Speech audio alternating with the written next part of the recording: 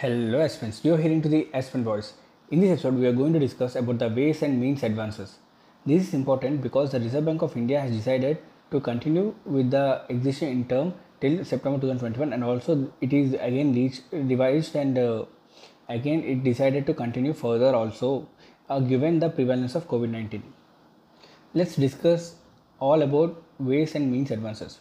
The ways and means advances WMA scheme was introduced in 1997.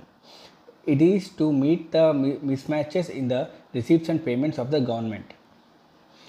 It has some important features like the government can avail immediate cash from the RBI if required, but it has to return the amount within 90 days. Interest is charged at the existing repo rate, which means that repo rate at that time at the period of the loan taken.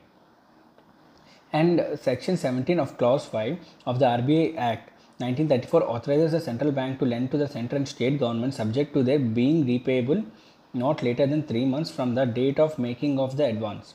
Repo rate is basically the rate at which RBI lends short term money to banks. If the WMA exceeds 90 days, it would be treated as an overdraft, and the interest on overdrafts is 2 percentage points more than the repo rate. The limits for WMA are decided by the government and RBI mutually and revised periodically. A higher limit provides the government flexibility to raise funds from RBI without borrowing them from the market. So in WMA there are two types of ways WMAs, like normal and special.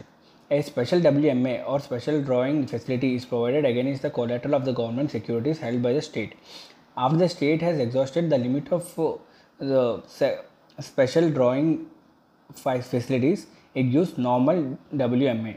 The interest rate for SDF, that is special drawing facility, is 1 percentage point less than the repo rate, which is normal WMA.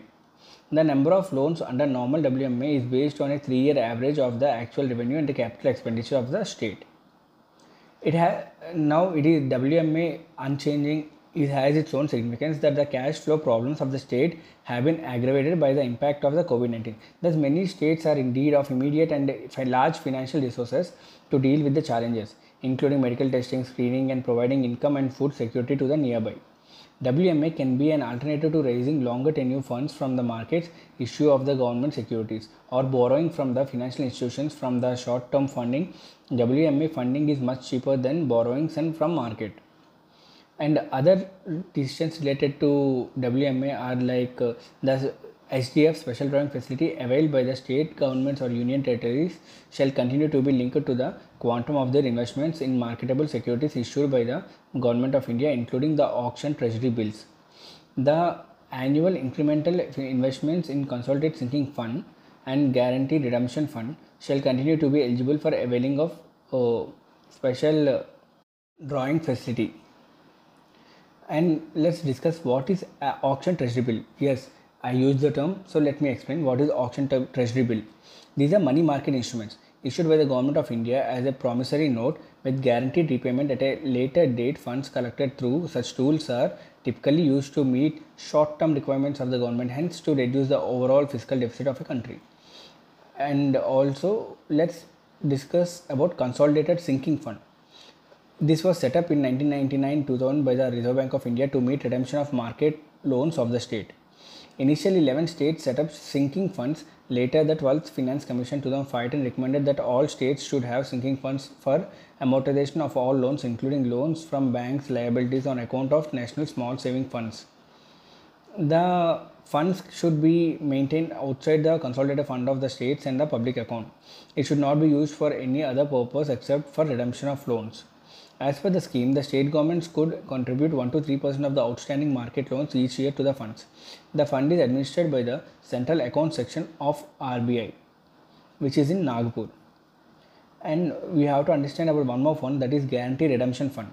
A Guarantee Redemption Fund has been established in the public account of India from 1999-2000 for redemption of guarantees given to the central public sector enterprises, financial institutions, etc. by the union government, whatever such guarantees are invoked.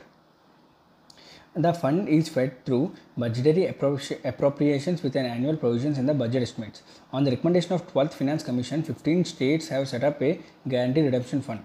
This fund is maintained outside the consolidated fund of the states in the public account and is not to be used for any other purposes except for redemption of loans. This ensures good fiscal governance. This is all about the ways and means advances. Yeah, this is a confusing topic. You can find the notes in my blog. The link will be given in the description. This may be important for prelims because there is a pretty much of content to confuse you, and UPSC loves to confuse the aspirants. So you have to check it on. If you don't understand, please listen it again and also share it to your friends. And yeah, you can find the notes in my blog with the description. The link will be given in the description.